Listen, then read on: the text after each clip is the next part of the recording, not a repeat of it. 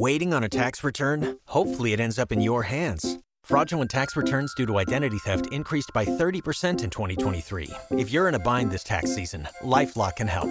Our U.S.-based restoration specialists are experts dedicated to helping solve your identity theft issues. And all LifeLock plans are backed by the $1 Million Protection Package. So we'll reimburse you up to the limits of your plan if you lose money due to identity theft. Help protect your information this tax season with LifeLock. Save up to 25% your first year at LifeLock.com/aware. You're listening to the Archaeology Podcast Network. Hello out there in Archaeology Podcast land. This is Dr. Alan Garfinkel. I'm the president and founder of the California Rock Art Foundation. And what we do is we identify, evaluate, manage, and conserve rock art both in Alta California and in Baja California. We conduct field trips, we have trainings, exercise, we do research, and in every way possible, we try to preserve, protect, and coordinate treasures of Alta and Baja California rock art, of which there are many and diverse. We also work closely with Native Americans and partner with them to recognize and protect sacred sites. So for more info about the fabulous California Rock Art Foundation, you can go to carockart.org. Also, I'm open to give me a call, 805-312-2261. We would welcome sponsorship or underwriting, helping us to defray the costs of our podcasts, and also membership in California Rock Art Foundation. And of course, donations, since we are a 501c3 nonprofit scientific and educational corporation. God bless everyone out there in podcast land.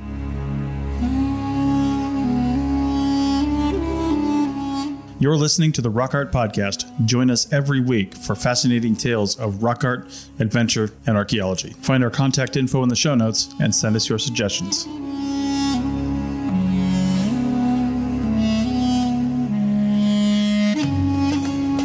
Hello out there in Archaeology Podcast land. This is your host, Dr. Alan Garfinkel. And we're going to have Johnney Valdez, who's a prestigious and high-ranking Native American affiliated with the Ute and Pueblo people in the American Southwest.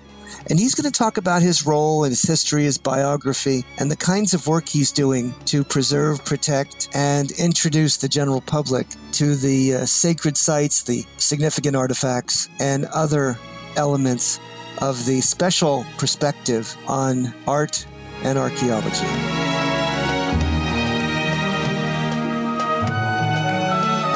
Hey out there in Archaeology Podcast land. This is your host, Dr. Alan Garfinkel, for episode 116 of your Rock Art Podcast. And we're blessed and honored to have Johnney Valdez of the Paiute Shoshone Nation, a highly placed and sophisticated gentleman who's going to share insights and wisdom on the nature of his background and the perspective that Native people have on the heritage resources. Johnney, are you there? Yes, I am. So I know that you had said you'd like to kick us off with a bit of a blessing. Yes, let's do that. So I am Johnney Valdez. I am Mwanda Panakwasat. I am the father of lightning. I have spent a great deal of time with the Ute tribes.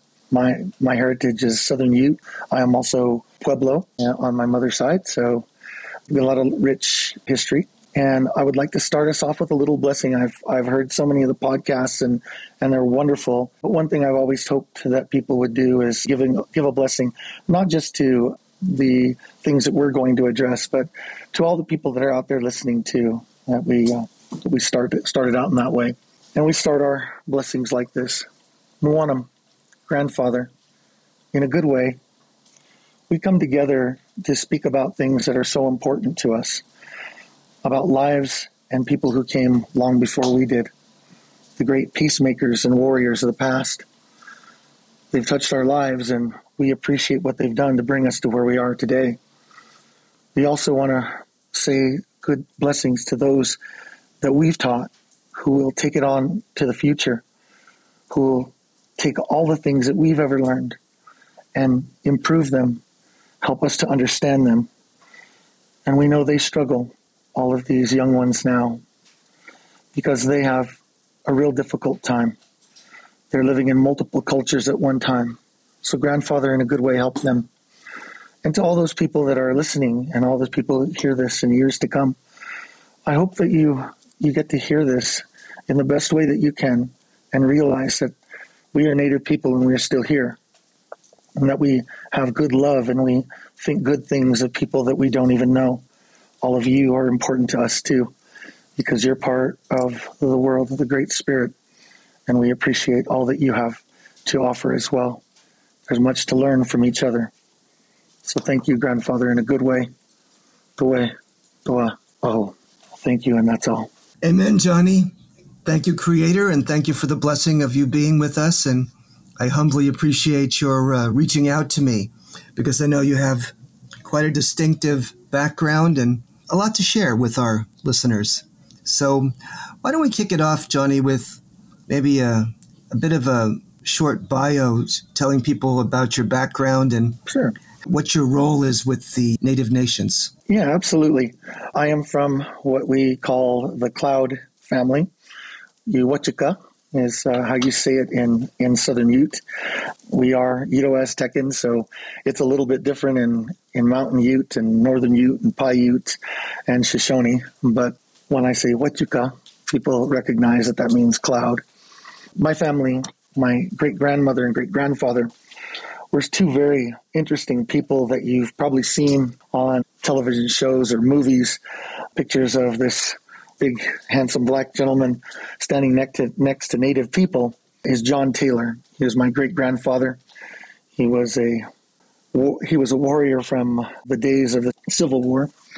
He fought for the 118th Colored Infantry of Ohio, and he moved into our area. He was a Buffalo soldier eventually in the 1860s and 70s. And eventually he met up with my great-grandmother, Kitty Cloud, call her Carnita.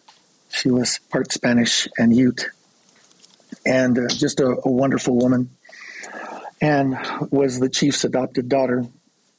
Her parents, Black Cloud and Pink Cloud, were very interesting people living in that era that we hear so much about between the 1830s and the 1870s. And their father, my great-great-great-grandfather, Cuyagat, and his wife, Oat, they signed treaties with Mexico in 1848, and then again with the United States in 1849.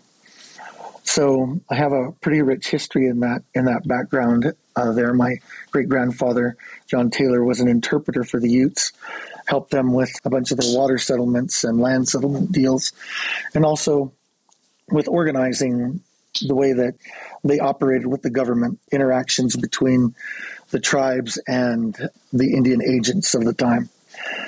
And then their daughter, Kitty and John's daughter, Euterpe Taylor, was my grandmother, who was a wonderful woman. She was born in 1899, passed away in 1993 at 94 years old, and I got to know her very well.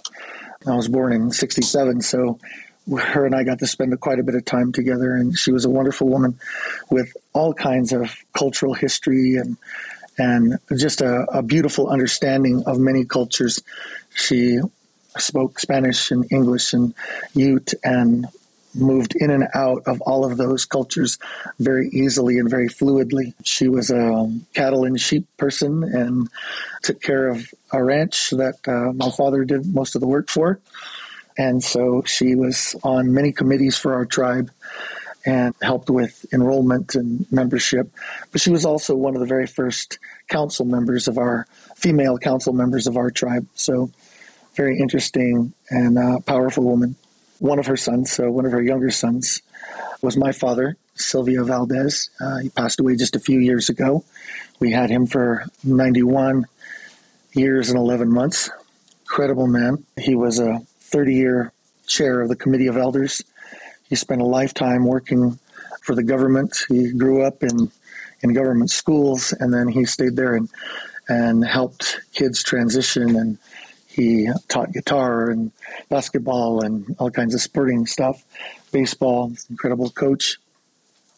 And he was even more so a connected person to people. He spoke 7 languages because of his time at the boarding schools. He could turn and speak to somebody in Pueblo, turn around, speak to somebody else in Ute, turn around, speak to someone in Navajo, and then talk to his friends in Hopi, and then return around and talk to me in English. So, just amazing. So I come from a very rich history. I was a little kid that sat at all the fires and listened, sang songs, and started to learn, what it was to be a Ute. Even though I'm 1/8 and not an official tribal member, I'm a tribal person. I just had my descendants hunt and got my elk on Christmas Day. So that was good. And I took my 3 children, my son Jesse, my oldest son, then my youngest son John, and my daughter Elizabeth. They all came with me and helped harvest it and take care of the animal and do our blessings and prepare it to provide to all of our family and friends. And so because of all those things, my dad said one day, hey, John, Chairman Matthew Box he's the chair now, and he's a young guy. He's about your age. And he asked me, he didn't ask you, he asked me if you would be the executive officer of the tribe. And he said, I told him you would do it. And he just looked at me, and I said, of course I will. Of course I'll help my friend. And of course, I'll help my tribe. And so I spent a few years doing that job, which was, really rewarding, difficult, but a beautiful job of trying to help people understand each other and work in and out of their history and their understanding of other cultures as well, and try to bring people together in many years. But my chairman, started working more with government, getting the governor of Colorado come down to our reservation. Hadn't been down in many years. So it was really nice to get all of that done and be part of that. What is the geography or the area of your ancestry and what parts and states? Well, the 3 Ute tribes, there's 3 of them. So it includes Colorado, about a quarter of northern New Mexico, all the way down to Abiquiu. Mm-hmm. It includes about a third or not almost a half of Utah, the eastern side of the state, and up into about a quarter of Wyoming. So about 40 million square miles. Yeah. How many Native people still live on the reservation? Well, about 700 live on the reservation. There's about 1,450 or so. There's about that many that live on this reservation. On our sister tribe, the Ute Mountain Utes, they have about 3,000. Mm-hmm. And the northern Utes up in Utah have about 4,000 or 5,000, somewhere in there. And we are the people who dominated the central part of the Rocky Mountains. We are the mountain people. There's no doubt about it. And we worked a lot of treaties to have other tribes come in and use the land and provide services back and forth to each other and do trade. And we traded all the way out into California. That's kind of how I got in contact with you. Yeah. What's your current role, your responsibilities, title, or the activities that you're engaged in for the tribe? Well, right now I just do contracting for the tribe. So we do all kinds of stuff. So anything from fixing roads and doing all those types of things. But I do a lot of work outside of the tribe myself. Myself and my brother, we've done a lot of work around the world helping with sovereignty. We've become experts in sovereignty and trusts and native finance. And we've helped that's fabulous. Tribes all over America, all over Canada, in Australia, and in Papua New Guinea. So, it's been quite a trip. That's amazing. That's amazing. Yeah. And I've given fabulous speeches and discussion about the Ute people in England and France, Italy, everywhere I've ever gone, and through Central and South America. I know we were going to talk about perhaps some of the heritage values and the relationship you have with various cultural resources, including archaeological sites and rock art and other sacred sites or places of great importance to your tribe. Right. I've heard so many of the different podcasts, some of yours and others as well, but yours are are very good because I like to listen to what's being said about the sites. When you talk about Little Lake, when you talk about Petroglyph Canyon and the different places that you've gone and the different people you've worked with, whether it's the Shoshone or the Kauai Sioux or who you're talking to, not only the petroglyphs and the pictographs, but the basketry and the pottery and, etchings on hides and all the things that you go into and the detail that you provide reminds me that it's such an important discussion that we as natives have with each other in our trade work and in our discussions in general. We had throughout history, our tribe and other tribes would have certain dances that were sacred just to us, and only our people were invited to. But most every tribe had dances that were community dances where you invited other neighboring tribes. You might not be in conflict with the Apache or the Navajo, for example, and they would be invited to come to the bear dance. That's a very cultural dance. Chairman Matthew Box, he is the current and has been the bear dance chief for many years, and as his grandfather was before him. Yeah, Johnney, let's stop there. That's a good place to stop. And in the next segment, we can get into some of the greater details and the unique perspective Native people have on these treasured, sacred, and very significant resources. See you in the flip-flop, gang. Everybody in your crew identifies as either Big Mac Burger, McNuggets, or McCrispy Sandwich. But you're the Filet-O-Fish Sandwich all day. That crispy fish, that savory tartar sauce, that melty cheese, that pillowy bun.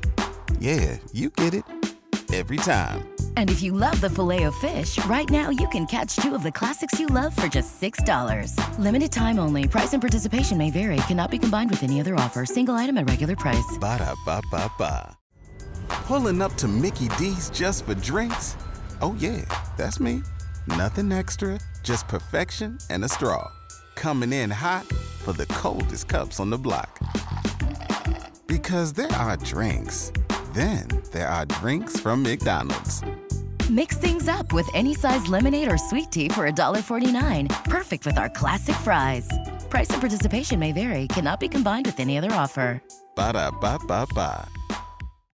Join us today during the Jeep Celebration event. Right now, get 20% below MSRP for an average of $15,178 under MSRP on the purchase of a 2023 Jeep Grand Cherokee Overland 4xE or Summit 4xE. Not compatible with lease offers or with any other consumer incentive offers. $15,178 average based on 20% below average MSRP from all 2023 Grand Cherokee Overland 4xE and Summit 4xE models in dealer stock. Residency restrictions apply. Take retail delivery from dealer stock by 4/1. Jeep is a registered trademark.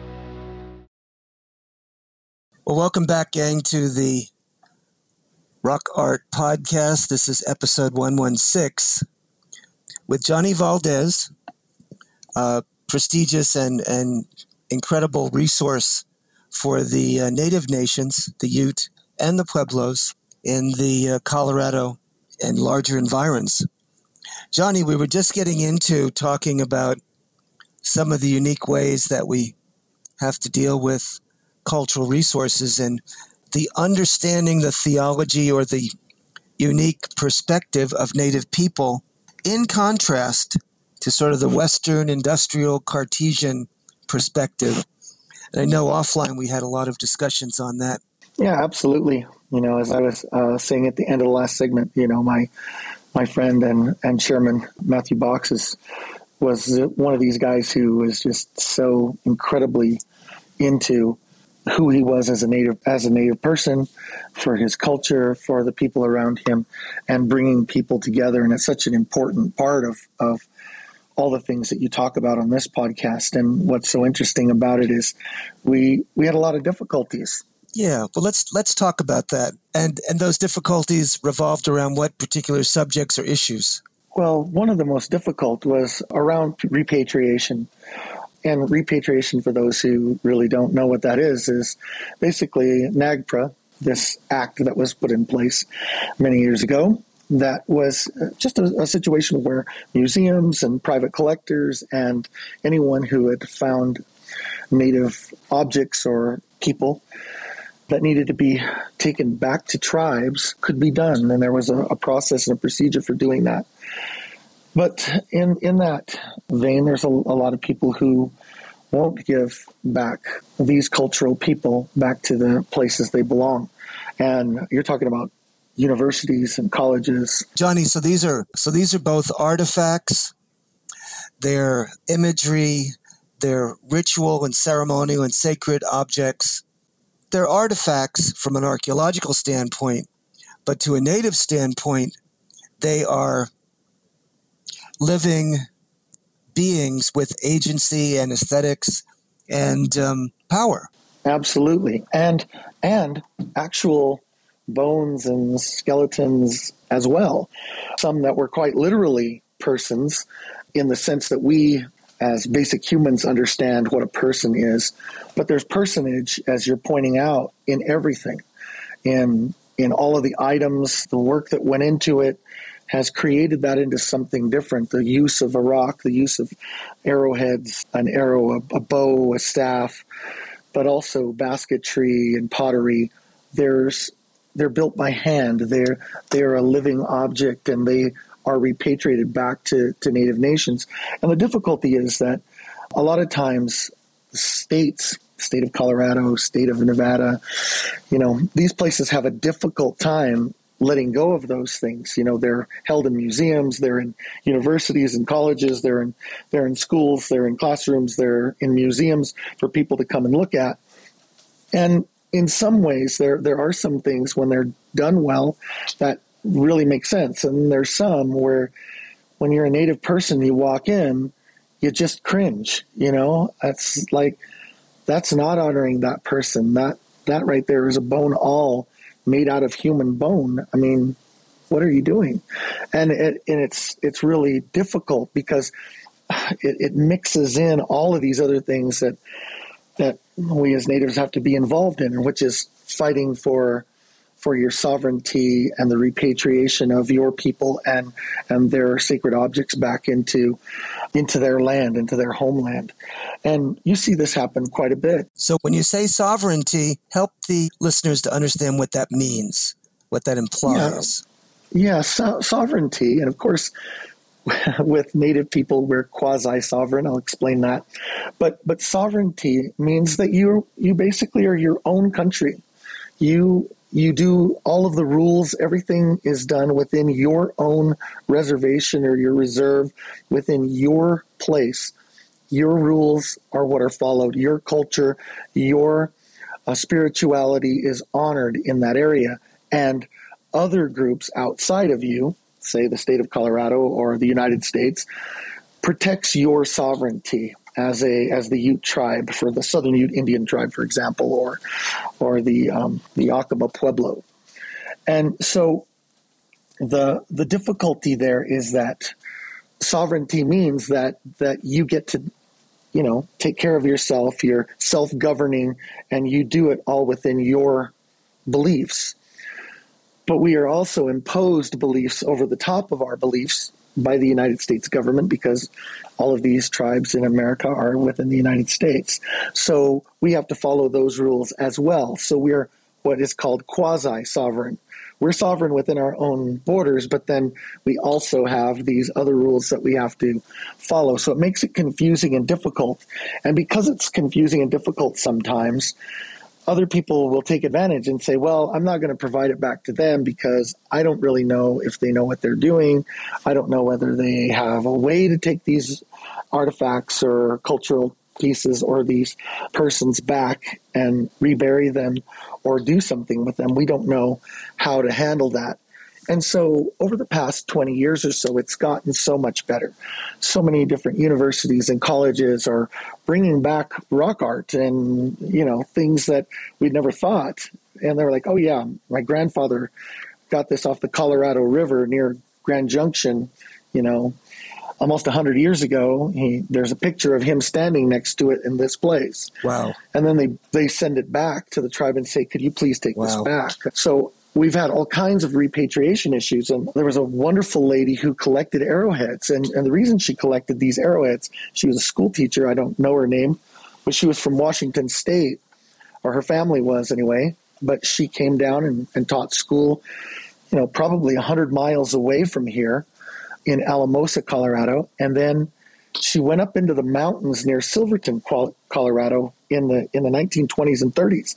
And she would go on mining claims and pick up these big, beautiful arrowheads, spearheads, some of them paleo. I mean, there are many, many generations. It spanned all kinds of arrowheads. She just loved collecting them because she knew they were going to get destroyed in the mines, because the mining people were just digging up all the gravel and crushing everything up. So this lady took it upon herself just to come out and kind of claim jump and steal these arrowheads off of other people's property so they wouldn't get destroyed. And she just had them hidden away and wrote nice little notes about them. And then her family sent them back to the tribe. So it was a really wonderful repatriation that happened. But there's difficult ones too. You know, someone's building a road somewhere and they just hide it under the road because they don't want to go through that process, because it sometimes can be time consuming, and archaeologists have to come and people like yourself. You know, Doc, I know that you do some of this out in California. It is costly, yes. It is costly and time consuming. And so these people don't want to do that. And I'm just like, you know, you have to. This was not your place. It was someone else's place. And unfortunately, we have to go and do this. And so the state of Colorado has done a very good job. I believe the U.S. government has as well. There are some funds available for people to repatriate things. You know, you kind of have to know the ins and outs of it and talk to somebody like me and get you pointed in the right direction. And then they can get some funding to get things back to where they belong, and the long process that's involved. Now, how do you and your kindred folk think about rock art, about the paintings and the rock drawings that are in your area? What is your perspective, be it religious or sacred or however else, about archaeologists and the general public, etc.? How do we best understand or appreciate how to contextualize those resources? How's that? Yeah, I think what happens here is that people work, and the different whether it's Ute or Navajo or Apache or any of the individuals, the Zuni, you know, you see all these beautiful art, this beautiful artistry that comes from petroglyphs and pictographs all the way in the entire Southwest. We certainly have a wide variety. Some of it's exactly as it is out in the Coastal Range that I've seen, and some of it is a little bit different. But what we do here is we put it into our storytelling, into our hunt stories, into our origin story. It's in the pottery, it's in the basketry, it's in dress, it's on hides, it's painted on your horse, it's in your staff or your arrowheads. It's copied, let's say, and to honor those who came before. Even though something might be more effective, you know, a different type of arrowhead might be more effective in some certain use the most effective one that you can use. But you may have a ceremonial arrowhead that you copy off of a rock art, off of a petroglyph you've seen somewhere because it relates to your family, or it's where your clan or your band lived. And when you go to that area, that is your sacred area, and you know where it is. It's hidden. It's usually someplace it's difficult to find. And that's very powerful, and it means so much to your family and your people when they see you with it, whether it's painted on as war paint on yourself, on your body, on your horse, on a hide representing a hunt. It's just a beautiful thing that it continues to live through all of the art that we provide here as Utes. So these pictures on the rocks are, as you put it, stories and also commemorations, memorials to individuals, to episodes of history. And also they would have religious and ceremonial implications, yes? Yes, and I would say the most powerful thing about that is they are living stories, right? So they didn't tell the story just so it could be a one-time discussion and something to walk away from. It's living. So it's telling a story of how it happened, how it's going to happen, and what the future is of that story.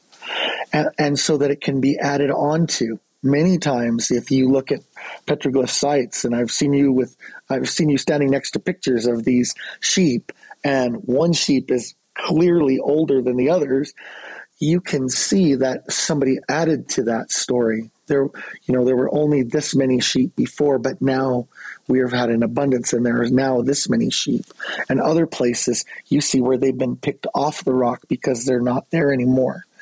And that's really painful, and sometimes that's not damage done by outsiders or, people who are causing a mess. Sometimes it's by the natives themselves saying, look, this is what happened, and this is how it has affected us. They're sacred drawings, very much like the discussion you had a month or so ago with the individuals from Australia. They're sacred drawings. It's hard to call them, pictures or pictographs, but they are pictographs. They are petroglyphs, but those things are sacred drawings, and they're living, they're alive, and they have a spirituality. And the stories are on the land. Absolutely right. The land itself is alive, and so those stories, some creation stories and other episodes are there. And as you're saying that, in part, I guess I call it, personal memorials. They're sometimes, commemorations of individuals that have passed, kin and ancestors and history. Am I correct? Absolutely right. It's such a history. I think about my daughter, who's this great artist. She's a great artist. And when she draws something compared to somebody else, it's as if the campfire is dancing behind her as she's making the drawing. She's in that place, and she sees it in a good way. And that is what's powerful about these drawings, this artistry. Yeah. What would you like to tell our listeners that may run across archaeological sites and artifacts or see or want to see these native paintings or rock drawings? How would you want to communicate with them? What would you tell them? What I would say is to really enjoy them and see beyond what is just painted on there. Obviously, you can take a picture, but blur your eyes a little bit. Look at what they were seeing. Take that photograph and pretend that you're dancing under a beautiful full moon with the firelight around and your best friend's there, and someone's telling the story. And remember that you're part of the story. Even though you may not be native, you're part of the story. You're part of humanity. You're part of history. You are alive as it is alive. And as you honor it and look at it, it's honoring you back with this story that's just uniquely yours. Natives are still here. We may have a completely different world view, but we're here. Yeah, you're still here. Well, we're gonna have you back for the next episode, Johnney, and we'll give you the full hour. But on this one, we're going to call it quits at this point and pick it up on the next episode. Johnney, I really am honored to have you. Thank you. It was a great honor. Thank you. And at the next segment, we'll have a chance to reflect and collect and talk about some of the other things that I'm involved in. See you on the flip-flop, gang. Don't you love an extra $100 in your pocket? Have a TurboTax expert file your taxes for you by March 31st to get $100 back instantly. Because no matter what moves you made last year, TurboTax makes them count. That means getting $100 back and 100% accurate taxes, only from Intuit TurboTax. Must file by 3/31. Credit only applicable to federal filing fees with TurboTax full service. Offer can be modified or terminated at any time. Waiting on a tax return? Hopefully it ends up in your hands. Fraudulent tax returns due to identity theft increased by 30% in 2023. If you're in a bind this tax season, LifeLock can help. Our U.S.-based restoration specialists are experts dedicated to helping solve your identity theft issues. And all LifeLock plans are backed by the $1 Million Protection Package. So we'll reimburse you up to the limits of your plan if you lose money due to identity theft. Help protect your information this tax season with LifeLock. Save up to 25% your first year at LifeLock.com/aware. Pulling up to Mickey D's just for drinks? Oh yeah, that's me. Nothing extra, just perfection and a straw. Coming in hot for the coldest cups on the block.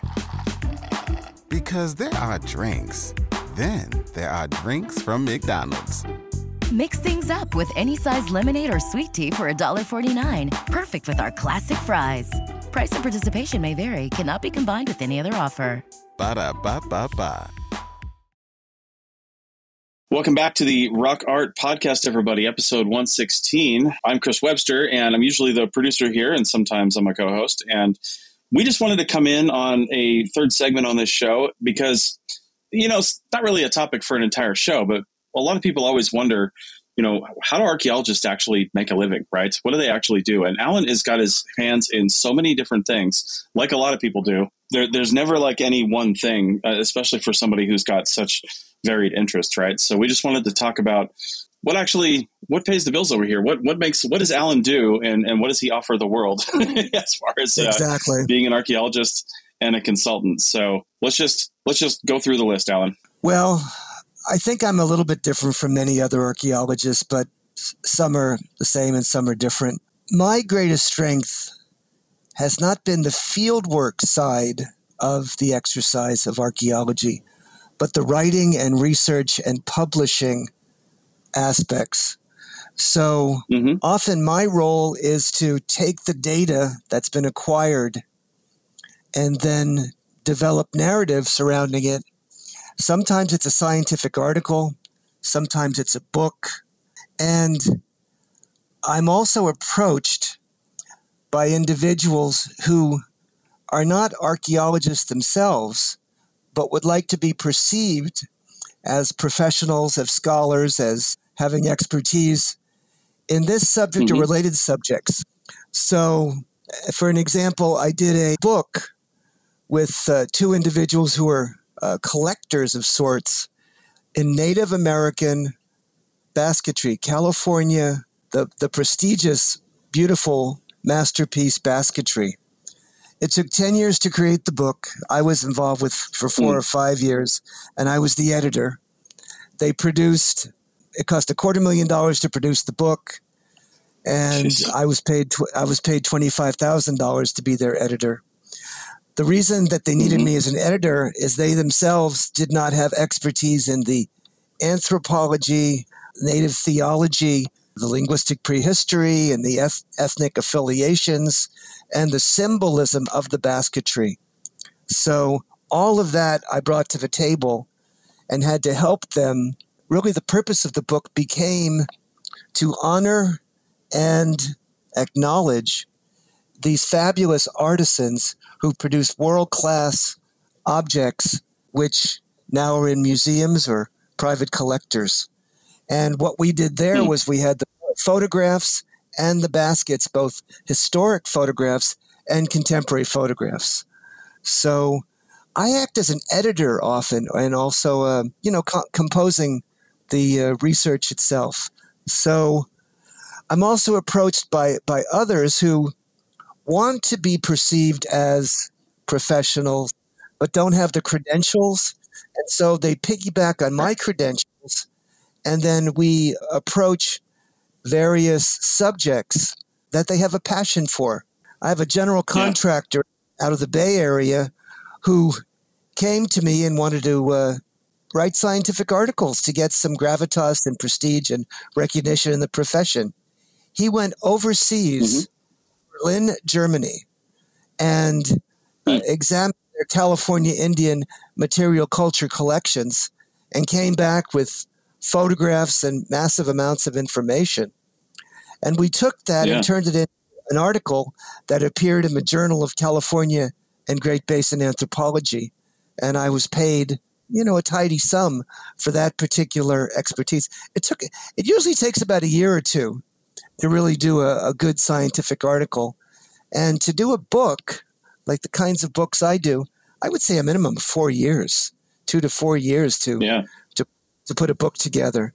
On the other side, independent of the people that come to me for my expertise in publishing books and scientific articles, I do get retained on a contractual basis to do, I should call it cultural resource management, environmental compliance, either in California for CEQA or in the federal realm for the National Historic Preservation Act and NEPA. We put rock art sites and other sites on the National Register of Historic Places or evaluate them.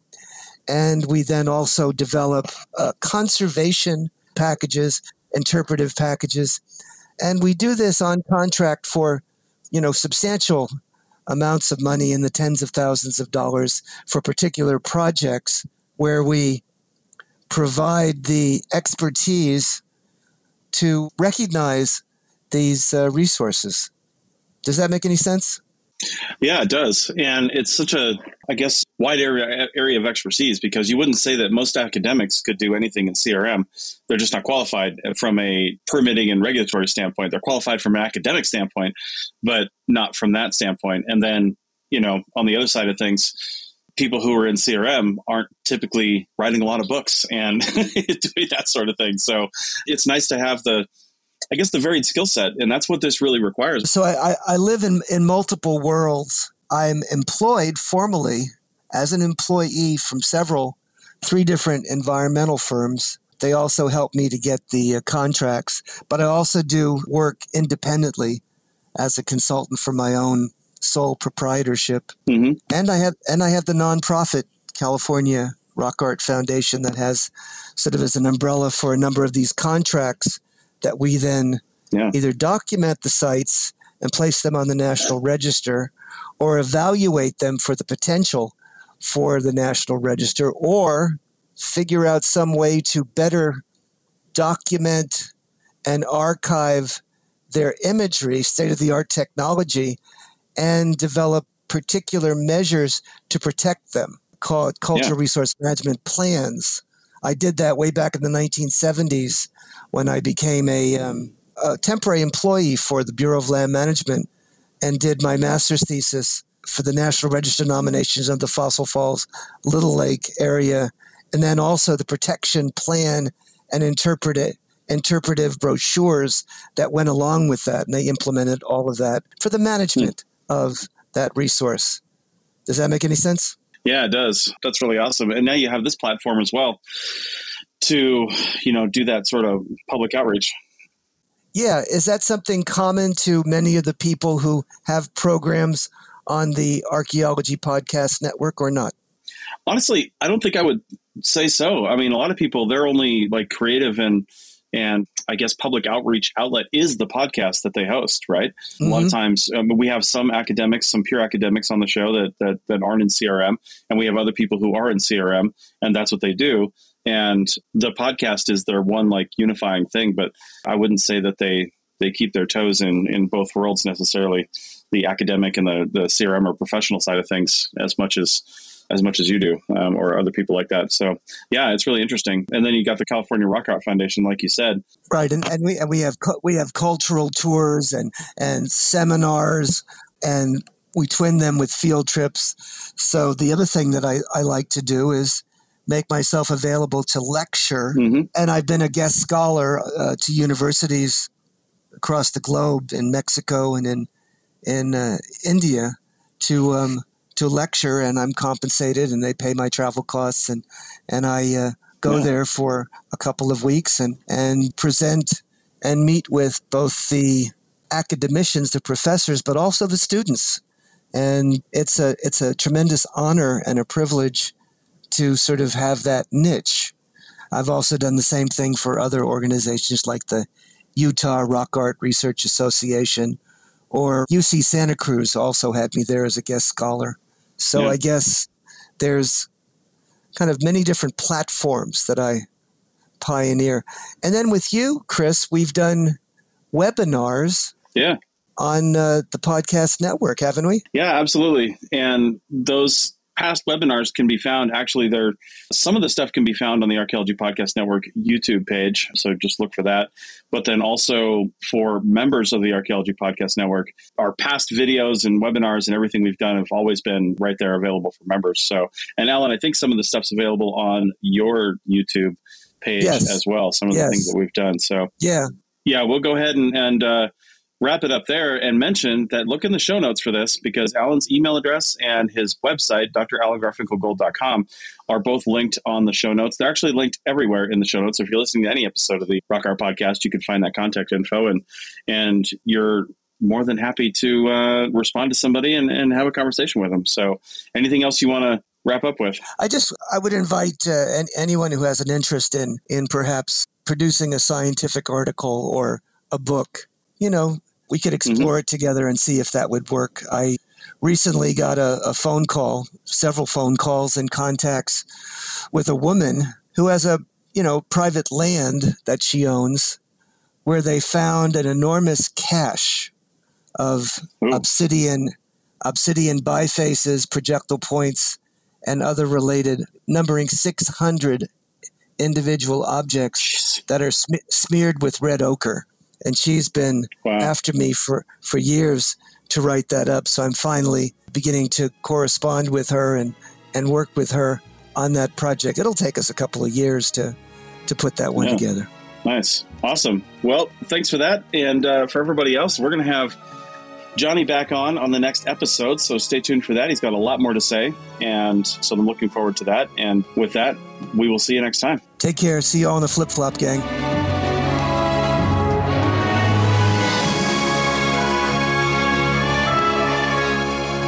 Thanks for listening to the Rock Art Podcast with Dr. Alan Garfinkel and Chris Webster. Find show notes and contact information at www.arcpodnet.com/rockart.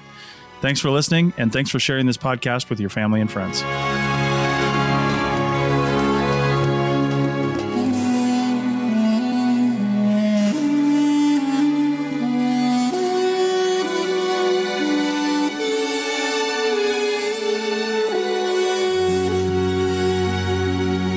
This episode was produced by Chris Webster from his RV traveling the United States, Tristan Boyle in Scotland, DigTech LLC, Culturo Media, and the Archaeology Podcast Network, and was edited by Rachel Roden. This has been a presentation of the Archaeology Podcast Network. Visit us on the web for show notes and other podcasts at www.arcpodnet.com. Contact us at chris@archaeologypodcastnetwork.com.